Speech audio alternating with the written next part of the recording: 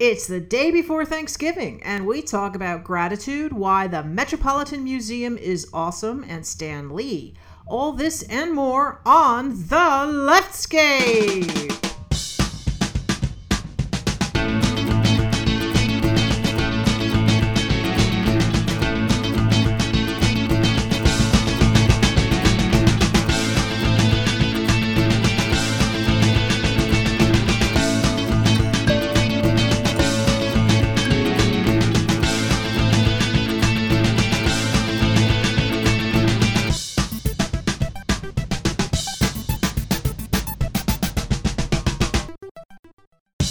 Hi, this is Robin Renee, and you are listening to The Leftscape, the shape of progressive conversation. Hi, this is Mary McGinley. And this is Wendy Sheridan. And it's still November. I believe it is the day before Thanksgiving feast day. So this month, we are celebrating or are aware of the following foods.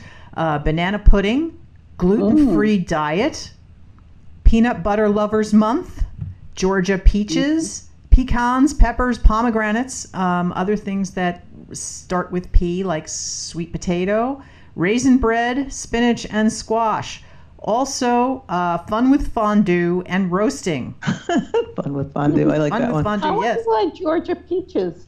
Do they get ripe this month? Is that what happens? Maybe. They're normally riper like in August. I don't know. Sure. It is also Farm to City Week, National Bible Week, Game and Puzzle Week, and Deal Week starts today because I guess of Black Friday coming up on Black Friday, yeah. And on the Wednesday before Thanksgiving, it is Stuffing Day, Red Mitten Day, which is Canadian Olympic pride, Gingerbread Cookie Day, Tie One On Day. Yeah, that sounds about right. Jukebox Day. And Thursday is Thanksgiving, which is also the National Day of Mourning, which since 1970, Native Americans have gathered at noon on Coles Hill in Plymouth, Massachusetts, as a reminder of the Native American genocide. I think that's what I'm going to be doing on Thursday. I will. Yeah, maybe you should declare that's what you're doing. It would keep me should from come having to your house. having to cook an enormous feast. So, what happened on this day in the past, Mary? So on this day in history, in 1920, was Bloody Sunday in Ireland, and that was a key event in the Irish War of Independence. So that happened in 1920. Okay, so that was Republic of Ireland as opposed to Northern Ireland. Yes, and that's the U2 song is about that event. Okay. So. And let's see what else. In 1941, Tweety Bird made its, her, his, their debut. The Tweety Bird. Let's go with there. Let's go with there. Yeah. Okay, because Tweety Bird can be gender fluid. So, and we're all glad that Tweety Bird made a debut. Let's see. In 1964, the Verrazano Narrows Bridge was opened in New York, and it connected Brooklyn to Staten Island. And at the time, it was the longest suspension bridge in the world. I find that, cool. Yeah, that is cool. Because you keep thinking it's the Golden Gate, and that one went up well before, I think, the Verrazano, right? I think the Golden Gate Bridge. And that one, I don't know. So I guess maybe the Verrazano is longer than the Golden Gate. I don't know. But it's not. Maybe it is. Yeah. It's not the longest anymore. Those records get beaten rather quickly. Yeah. So. Yeah. Though I had assumed that the George Washington Bridge was the longest. So I guess it was until this was built. Yeah. Well, when was the George Washington Bridge built? I don't remember now. I used to listen to a podcast called Bowery Boys which, and I hopefully it's still on, but it told you the history of all these various things, and it was kind of cool. And it talked about the whole story of the building of the George Washington Bridge, and the main architect designer of the George Washington Bridge, like halfway through building it, he had a stroke and he could no longer do it, and his wife took over. Wow. So There was a science fiction book called The Bridge, and the main thing that happened in it's just like this post-apocalyptic story, and the roadway of the GW Bridge had collapsed. It wasn't there anymore, so these people were crossing using the suspension cables. Mm-hmm. And it's talking about how difficult it is to climb that because it's so steep. Mm-hmm. And it could be that maybe the George Washington Bridge was the tallest. Maybe. I don't know. I guess we'll have to look it up and tell you guys later. Yeah. In 1979, an angry mob burnt down the U.S. Embassy in Pakistan. Yeah, I wonder what they were angry about. I don't know. I'm sure they thought it was a good reason. Yes. So birthdays on this day. I'm a fan of the Surrealist artists. So Rene Magritte was born on this day, which is pretty cool. And we've got Isaac Bashevis, singer, author, and Harold Ramis, who was on SCTV and Ghostbusters, and what else you were telling me? He directed Groundhog Day and a whole lot of other movies. I think he directed Ghostbusters too. He was a very prolific comic actor and director, and I think writer. Yeah. Very, very cool. And we want to wish happy birthdays to Bjork and Dr. John and Goldie Hawn, Nicolette Sheridan, who's not related to me. No relation to Wendy. Alexander Siddig, who was on Deep Space Nine, and Brian Ritchie, who is the basis of the Violent Femmes. I'm not sure if he's still performing with them or not, but that's a band that I think is awesome. So happy birthday, Brian Ritchie. Happy birthday. Happy birthday, all. Yes. So there's been a lot that's been going on since the election, which isn't even done yet. Yeah, it's still happening. We were talking about 3 different Democrats who won seats in New Jersey, and definitely have to add one more because Andy Kim was declared the winner in New Jersey 3. Oh, awesome. He was the one. So he was the one with your areas. The attack ads against Andy Kim were the most hilarious ads I had ever seen. Oh, because he supported books? Yeah, it was basically Andy Kim promoted these books by these writers. Oh my God! It's like what? That's the worst thing they could think to say about a guy. Bookstore or something, right? And they would play these ads. I heard him on Positive America interview, and he was really great. Like, I was sorry I couldn't vote for him because I'm in a different district, but I was like, this is a cool guy, you know. So I was really happy to hear that had turned around. I actually went to one of the protests to support Mueller investigation, which happened 2 days after the election, and people were cheering him on and saying, I was like, oh, I didn't know he was still in the running, and then that was good news. Yeah, I'm really glad that he won, because whoever came up with that attack ad needs to lose. It was just ridiculous. Well, yeah, it was probably somebody on Tom MacArthur's. Yeah, well, there was one of those super PAC deal things, so usually the nasty ads aren't coming out of the campaign of the opponent. They come out of the dark money stuff. So I don't know, but it's cool that Kyrsten Sinema won in Arizona, flipped that seat. Yes, Kyrsten. Sinema, yeah. Just like in a movie, a cinema. Okay. Yes. Yeah. First Democrat in 30 years. Oh, wow. And first openly bi person in the Senate. Yes, that makes me happy.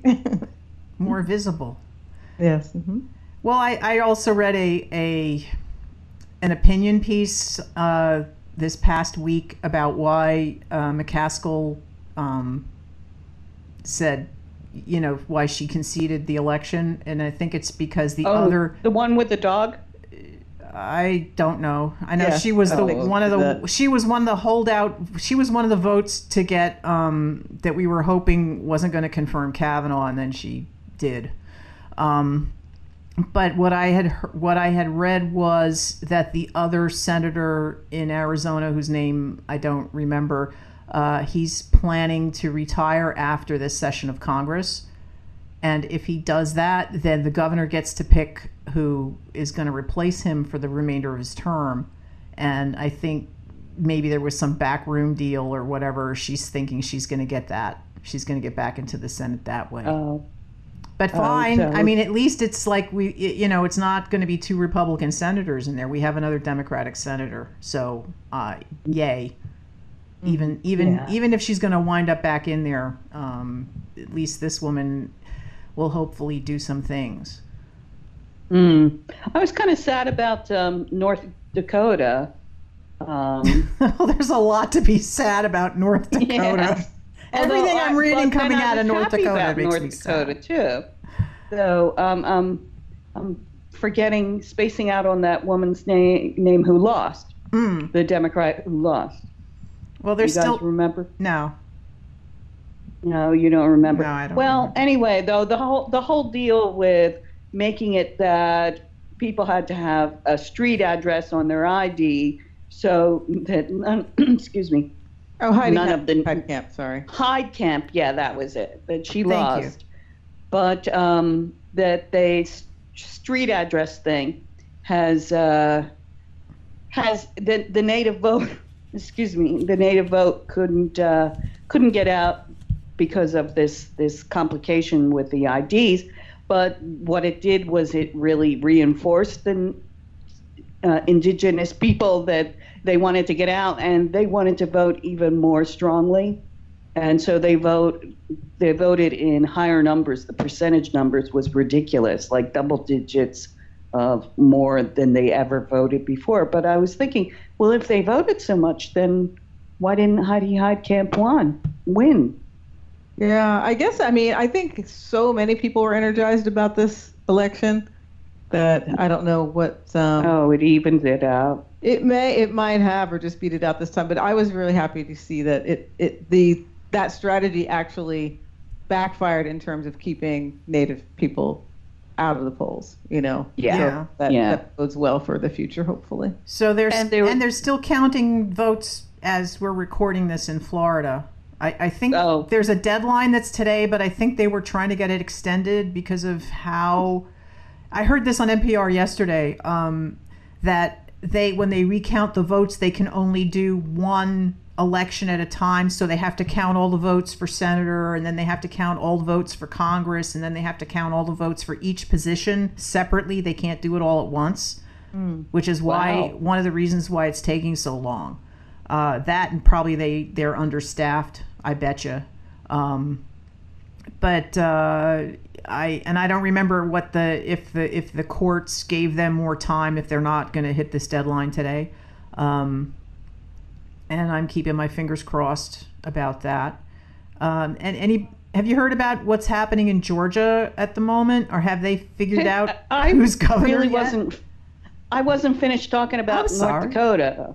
Okay. I just wanted to finish about North Dakota, that whole thing about the address on the ID. It was presented by one particular assemblyman, I guess it was the North Dakota assemblyman.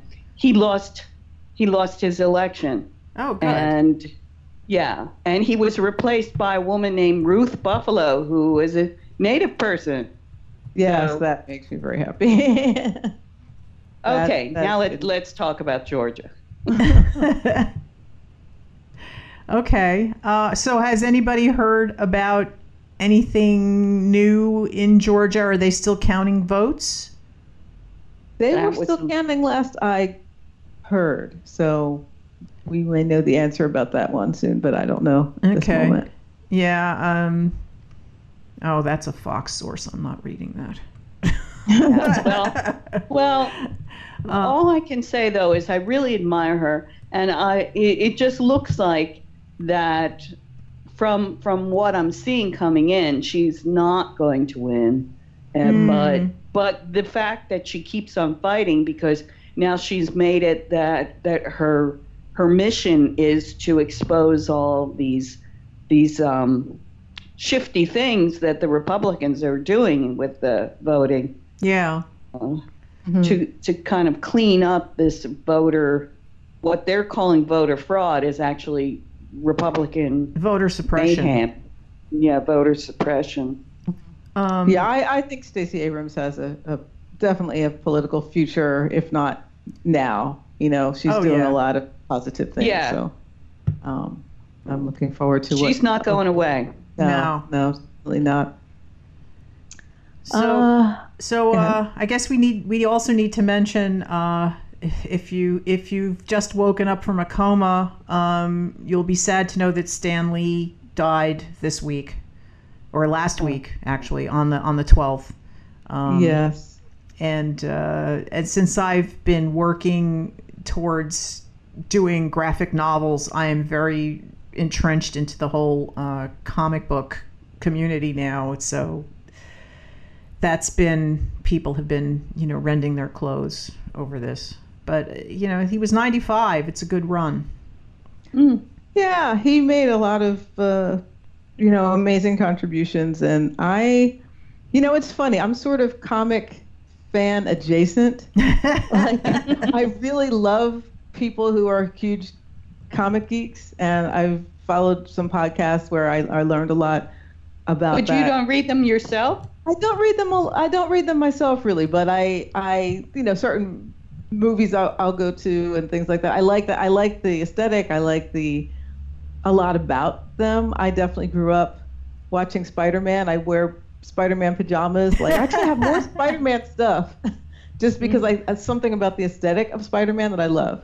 So I have a Spider-Man sippy cup. I have a Spider-Man soap holder. These really weird things. But no, I definitely, sort of his work has been in the background and sort of in the fabric of my life, even though I haven't been like a huge comic collector or anything myself. But I really do. I have followed people who are big comic people, and then so I have a real affinity in a weird way about it. I mean, I got into Marvel through the Marvel Cinematic Universe, through the movies. I think the comics, when I was a kid, I didn't really read a lot of comics. I have like 2 comic books from that era, and I think they're both Wonder Woman comics, so it's like more DC universe than Marvel.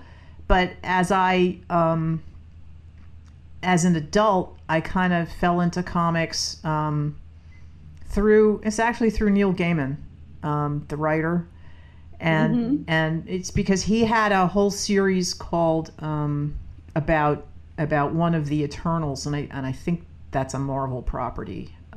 He wrote Sandman. He wrote a graphic book. I loaned you one of them. Was that you loaned me the one that was Shakespeare? It was Midsummer Night's Dream. Yeah, that's because the character is the Sandman, and he's like in charge of sleep and dreams.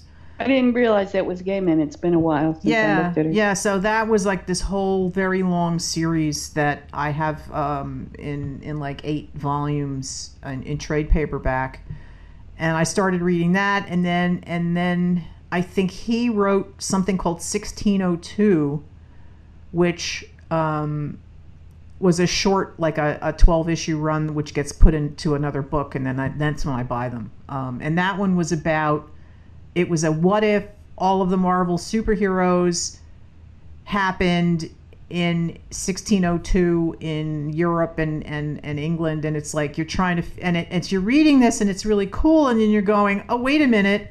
These people, this is like there was a boat and there were these 4 people on it, and they were the 4 of the Fantastic, because the Fantastic was the name of the ship.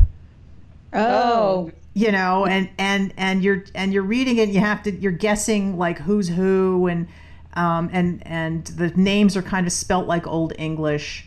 And it's like every Marvel superhero and villain ends up having a little something to go on in there. There were a bunch of, it's like the X-Men were in there, but they didn't have wheelchairs yet, so Professor X was being carried around by somebody else. In a sedan chair. No, not even. Just like this big, strong guy was just carrying him around. So, no, but that's that a really interesting. It's great. I loved it, and I need to reread it again because now I have even more knowledge of the other people, because I know Daredevil is in it, and a lot of other Marvel characters. I mean, it took me till the end of the freaking book to realize there was a Native American, and his name was spelled Rojaz, which I guess you would pronounce Rogers, and that was really Captain America. Oh. But America didn't exist yet, so yeah. He's just this native guy who ends up coming back with, I guess, Virginia Dare. He saves Virginia Dare, and they go back to England together because there's some stuff with Queen Elizabeth, and it's a really good story. I enjoyed a lot of it, and I'll have to look that up. Yeah, Stanley will be missed. I've rambled on and a while. Celebrated. Yes. So Mm-hmm. And Indivisible came out with a new guide. Yeah. I'm looking forward. Going on the offensive. Yeah. Yep. Now that there's some leverage in Congress. Yes. What do you do with that as opposed to just defending yourself against the harm, Yeah, trying to build something now. Yes, since Congress 2019, the Democrats strike back.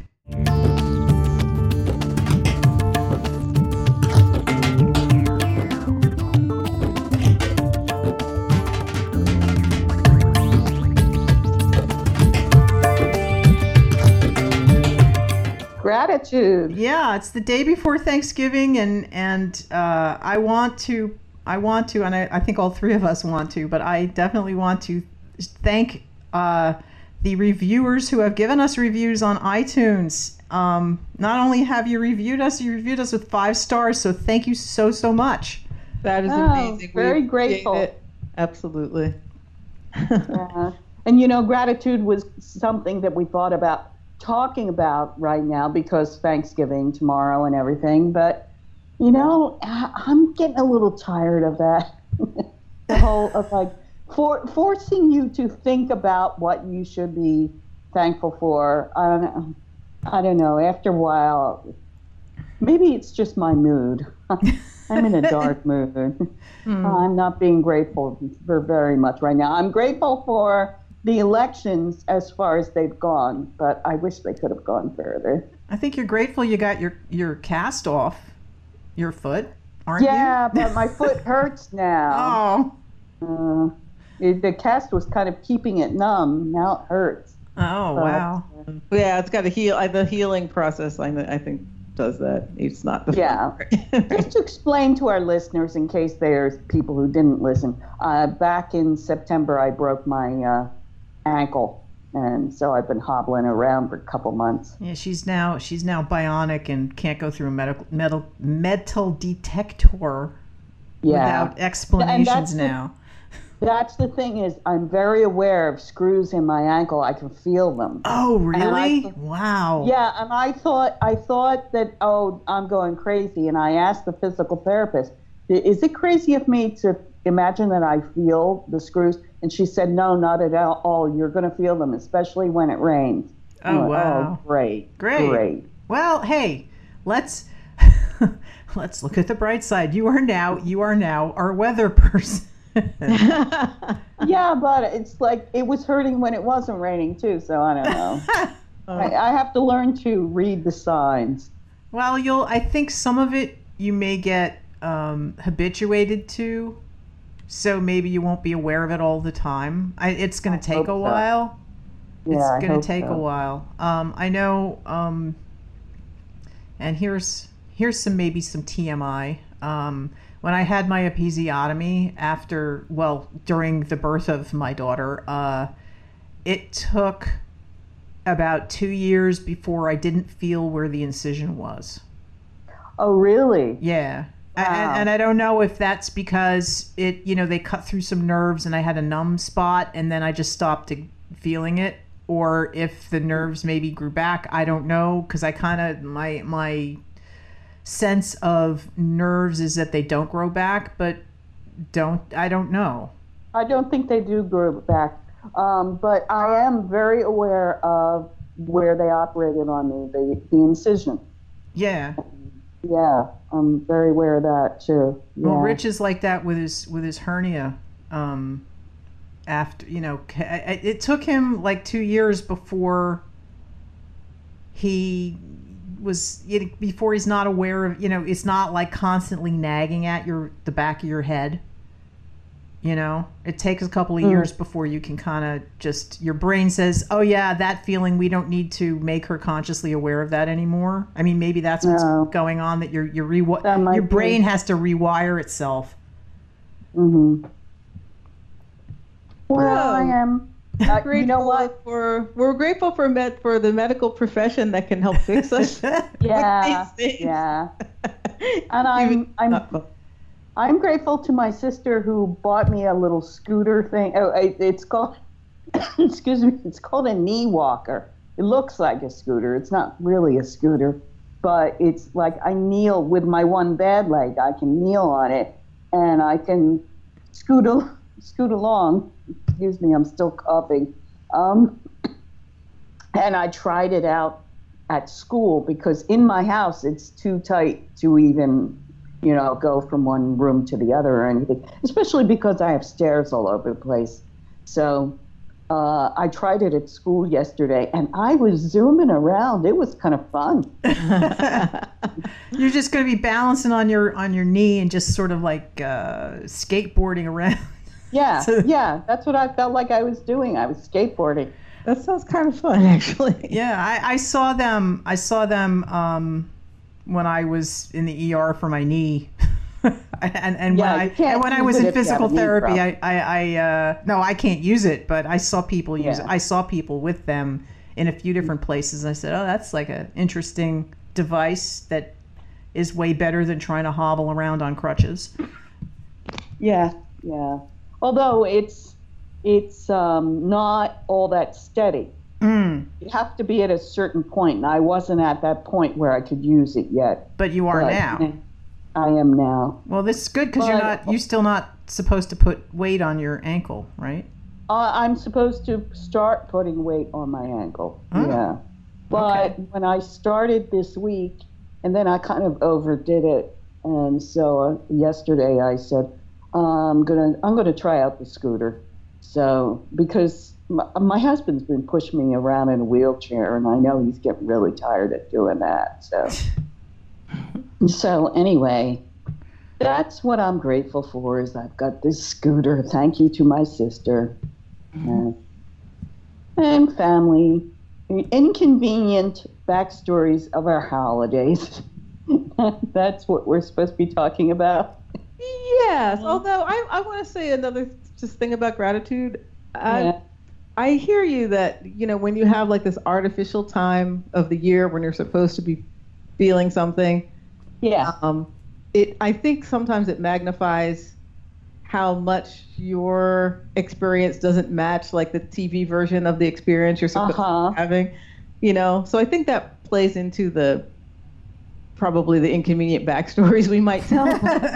I also think that there's something to the practice of gratitude. I think that when people take that as a daily practice and really do journaling and reflect on their day or small things or finding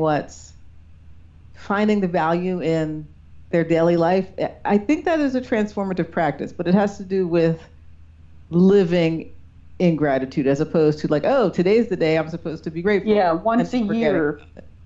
Yeah. So I think that's a cool. Well, talk a little bit about living in gratitude. Like, what does that look like? I I don't know that I've done it so consistently, but I think it has to do with, it's like mindfulness Mm. Okay. in a way, where if you really calm your mind enough to sort of pay attention to each moment and things that, there's a lot to enjoy in life. You know, I like walking with this friend of mine. We usually take a 5 or 6 kilometer walk usually on Thursdays in the morning, and just noticing how the seasons change the landscape, and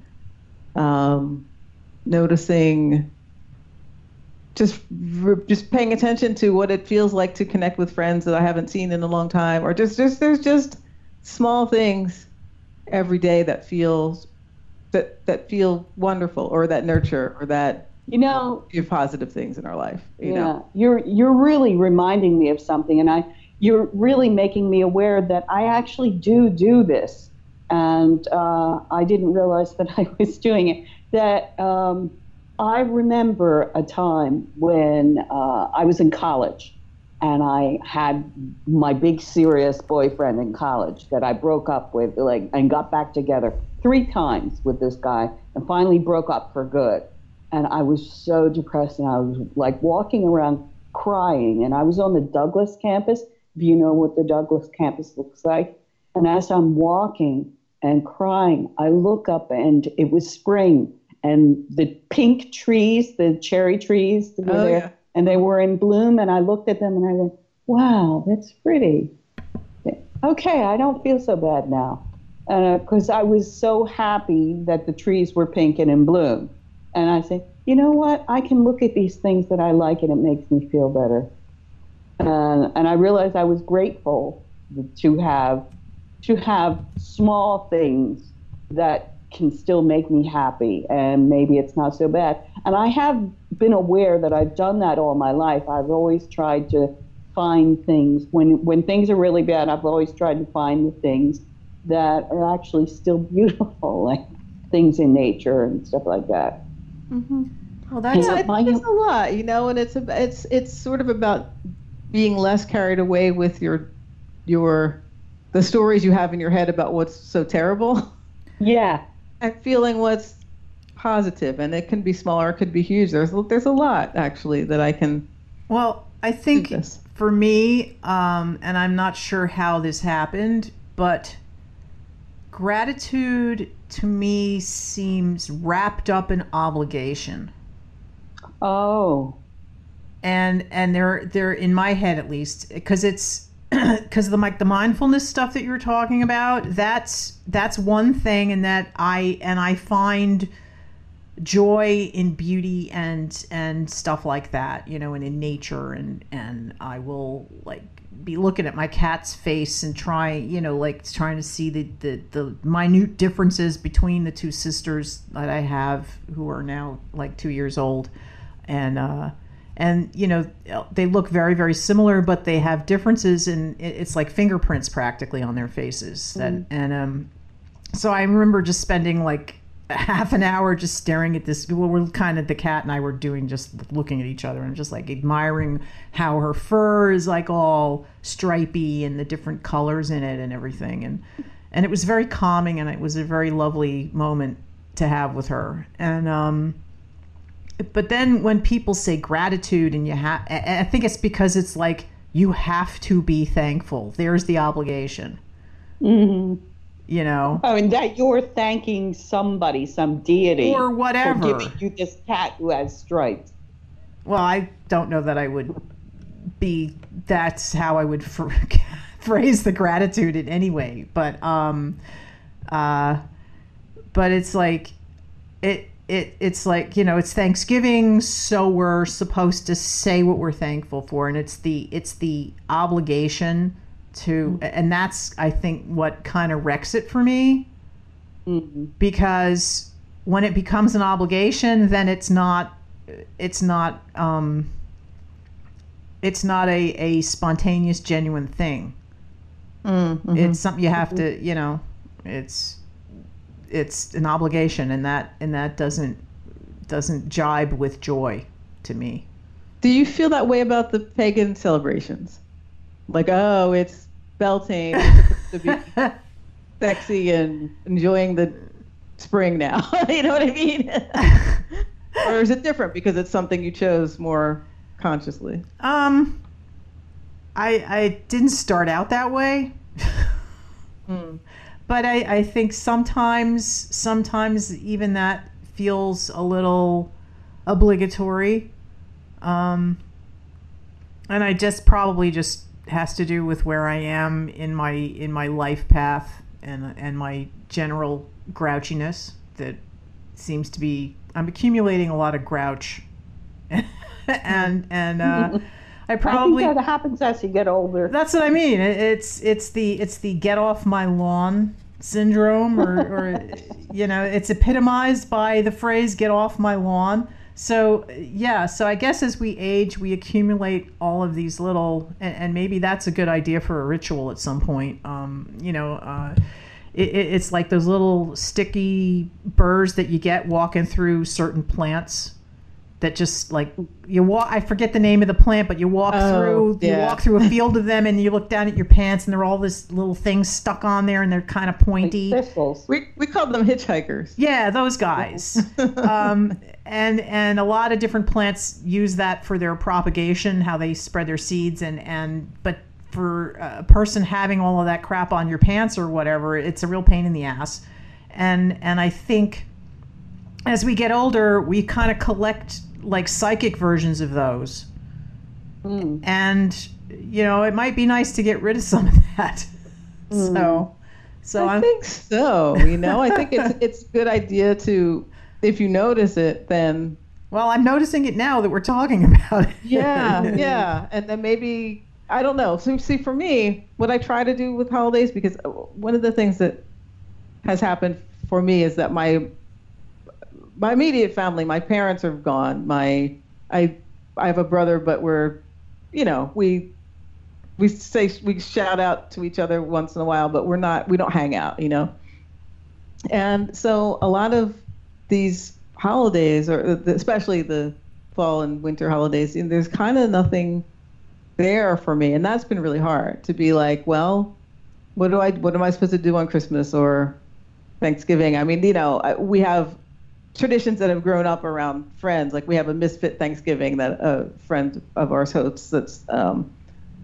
That I tend to go to if I'm not in Virginia with a different friend. So, but it's a matter of recreating this stuff. Like now that the obligatory thing is not there, which has been a really painful thing in a lot of cases, or for a bunch of years, especially around Christmas, because I have all kinds of emotional baggage about not having great Christmas memories and all this kind of stuff. So it's been hard. But one of the things I've tried to do is to recreate holidays with meaning, actually, so that if I'm going to go to Thanksgiving and if there's a moment to talk about what we're grateful for, I really, rather than feel like, oh, I'm obligated to be thankful now, I say, well, let me take this time to actually do a real reflection. And maybe it's something small. Maybe I've had a horrible year, but maybe I can find something that is really positive, like a real good friend connection or something. And I don't feel obligated to do that. Like I think if, at least in the spaces where I've been in, I think I'd be okay to say, you know what, I'm having a really hard year and I can't say what I feel grateful for right now. I feel like I don't know that I've done that, but I think I could do that. And that feels authentic to me. You said something, Robin. You said recreate holidays with meaning. Mm-hmm. How do you do that? Well, one of the things for me is that growing up, I got a lot of stuff for Christmas. And that's like an enviable thing for a lot of kids, Mm-hmm. I could make a list. Do you get yourself a gift? No. So what wound up happening is that that became a really painful thing for me because I felt like I didn't have the relationship I wished I had with my mom, We were sort of, I don't know, maybe just not.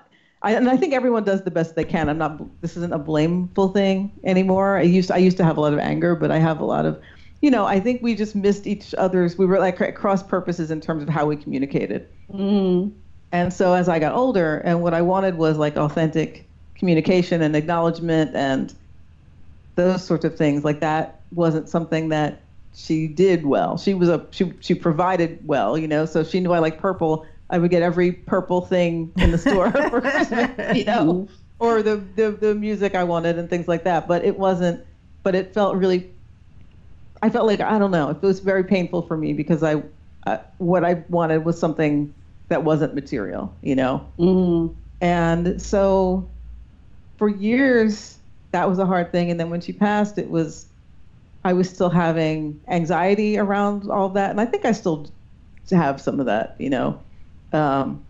in December. But I guess I realized at a certain point, well, I don't have to go to any particular family member. I could do that if I wanted to.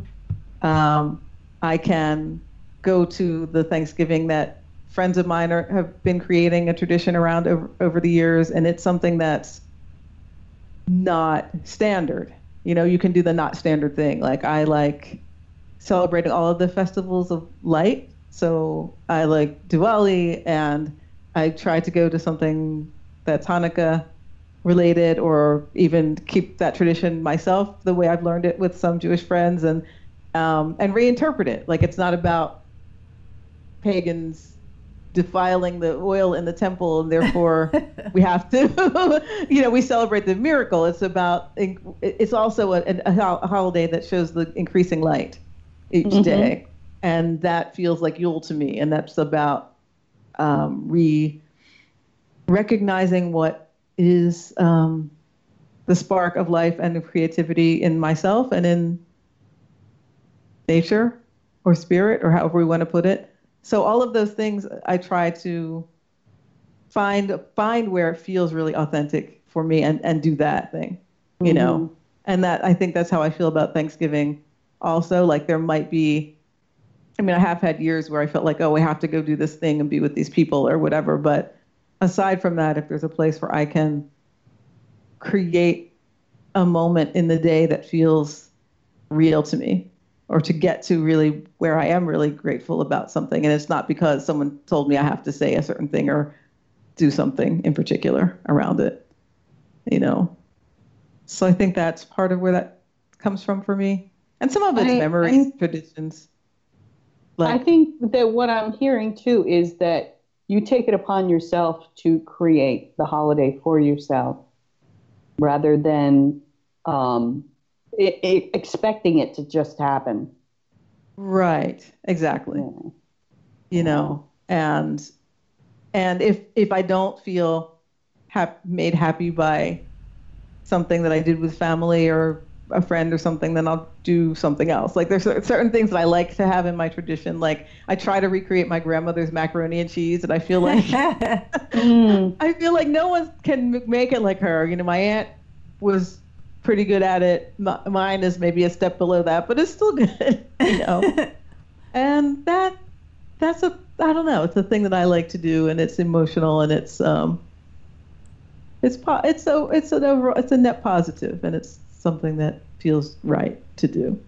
So I guess I make it up as I go.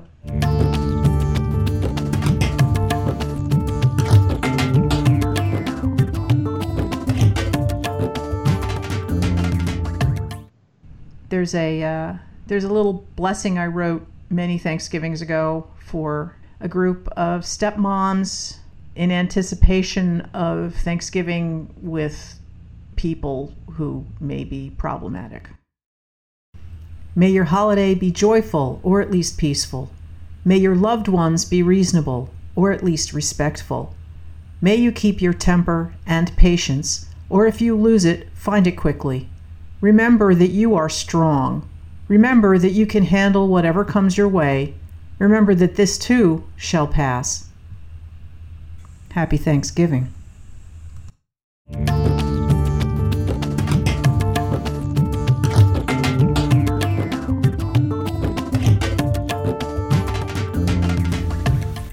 Hi, I'm Robin Renee. You can find my music all around the web, and you can check me out at my website, robinrenee.com, and there you can find out where to reach me through all of my various social media outlets.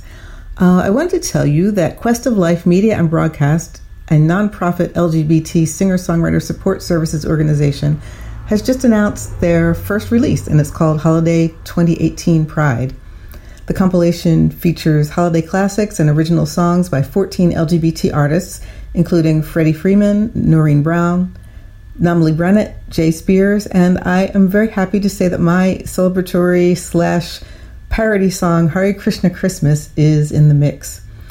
Holiday 2018 Pride will be available beginning on Monday, November 19th, so head over to questoflife.org and you can get your copy there and support LGBT artists, and you might find a new favorite for your holiday music library. And I also want to give a big shout out to International Pagan Radio, which is a place where you can tune in to hear a wide range of music and programming by pagan artists. And a very big thanks to those who have been voting for my song. The other end of the line has reached the IPR Top 20 Hottest Hits. It came in at number 14 in October. And my tune, I'm Coming Down, spent a lot of time in their Top 20 last year, and it went all the way to number 1. So thank you so much for that. And anybody who wants to check it out, head over to internationalpaganradio.com anytime, and you can listen there and you can vote for your favorites. Thanks.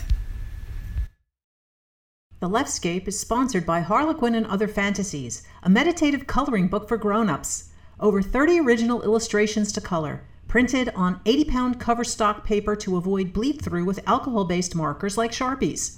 Spiral-bound to lay flat when open. Printed on one side so you can frame your masterpiece without sacrificing another drawing. Subjects include animals, people, mandalas, steampunk, Celtic knotwork, and so much more. Use the Leftscape at checkout to get free shipping. See the Leftscape website for details. Purchase Harlequin and Other Fantasies from wendycards.com.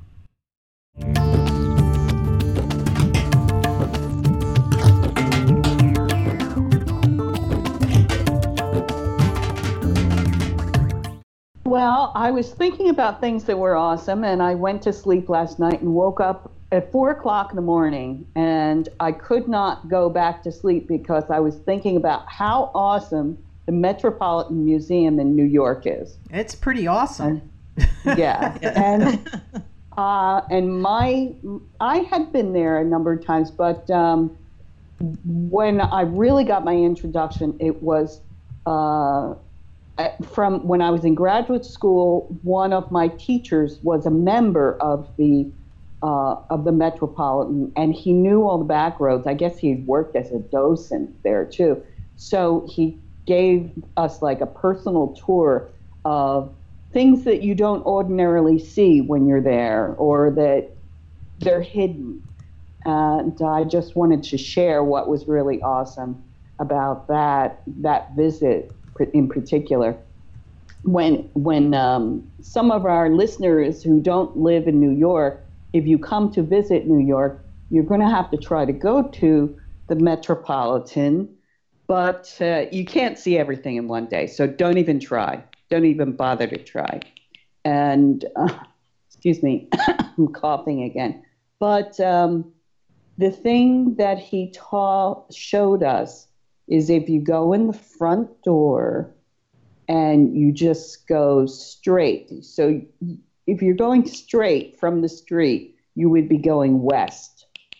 And if you turn to the left, if you go straight, you're in the medieval hall. And you'll see all these medieval things. You turn to the left and go down this little hall. There is an elevator, and it's not really shown. It's kind of hidden, this elevator, but there is a door that says elevator. You take that elevator, there might be a line to get on the elevator, but most people don't even notice this elevator. The elevator goes to the roof of the building, and you go up to the roof of the building, and there's a sculpture garden there that most people just don't know exists. Excuse me. And you go outside in the sculpture garden, and You can bring a sandwich with you. I usually pack a sandwich, and I have my lunch on the roof of the building, and you have this view of New York and the park, Central Park. It's so beautiful, and I could just stay there forever.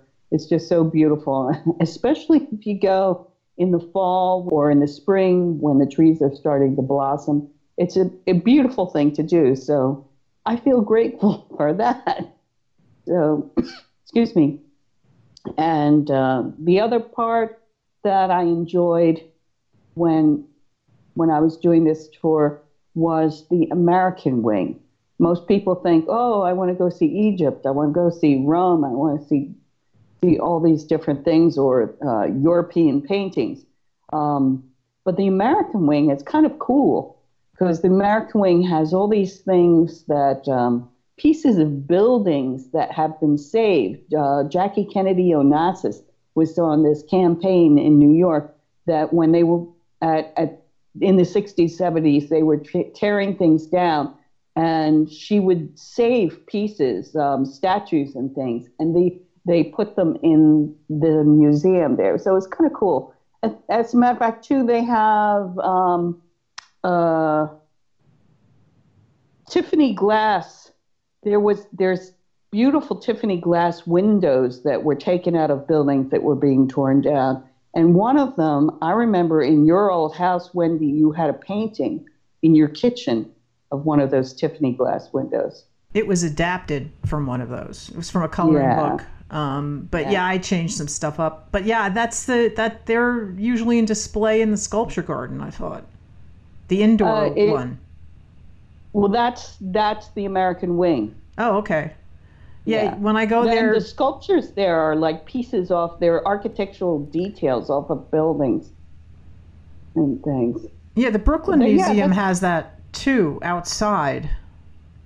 There were like the I don't know what you call them, pediments, the people like holding up stuff at the top of columns and things. They have they have those scattered all around outside the Brooklyn Museum as well. Mm-hmm. Oh, that's cool. I'll have to get to that one too. Yeah, it's kind of a pain to get there. Yeah, that's the reason why I haven't gone yet. But the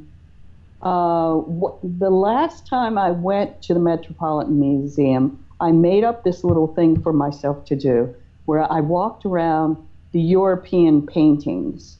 I mean, I went to various things, but then I went to European paintings, and when a picture just struck me as odd, and I didn't really know it or anything, I took a picture of it with my phone, so that I came home with maybe a dozen pictures. And now, whenever I feel like it, I pull out these pictures and I look at them, and I say to myself, what is the story of what's going on here? And then I just start doing a stream of consciousness and start writing. There was this one picture that it was an American picture, and it was from colonial times, and it was a man standing in an office next to a bookcase, and it had a little writing desk on the top of it. The bookcase was short, and I thought, why would this guy get his portrait painted? Because it was probably an expensive thing to have your portrait painted in colonial times, but he had his portrait painted standing next to a bookcase. What was the significance of that? And my mind just went off on a whole other tangent, and I started coming up with a story. So I started taking pictures of all these various pictures. Whenever a painting looked odd to me or something, or just said something to me, I took a picture of it. So I created for myself, it is kind of a writer's exercise, that I'll just sit and I'll look at a painting, and I'll set a timer, actually, a little timer, and I'll say, for 25 minutes, I'm going to write what is the story of this picture. And I have a lot of fun doing that. Now I have to figure out what I'm going to do with all these stories. That's a very, very cool writing exercise. I actually, long time ago, it was Amazing Stories had a calendar which was the premise for their writing contest, and they said write a story based on any one of these 12 pictures that were, you know, the monthly pictures, and I wrote a story about one of them, and it never really finished it or went anywhere, but at someday maybe it's going to be a graphic novel. Who knows? Maybe. I think that for myself, why I came up with this is when I was in graduate school and I was studying directing, we were given scripts that they were called open scenes, and we had to direct the scene. And what it was just, there was very little details. It was just a conversation of like one word at a time. There was character A, character B. A would say, oh, and B would say, there it is. And A would say, that's another one. And you wonder, what are they talking about? And you had to make up the story of why were they saying what they were saying. And the other students who were directing students hated doing these things, but I loved doing the things. And I got A's on all of them too. And I had my teacher say, oh, I never saw anybody interpret it like that before. Because the trick was to, whatever it looked like that was what the story was about, do the opposite. Don't fall into the trap of what it looks like it's about. Make it entirely different. If these two lines look like one's an answer to the other, then break it up with 5 minutes of action. So I always had fun with that. I think he should have been a writer instead of a director, but that's... Well, maybe I'll still do that. Well, you have time. Yeah, why not?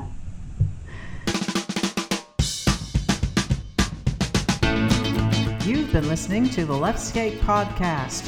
Find us online at leftscape.com, on Twitter at Leftscape, and on Facebook at Leftscape.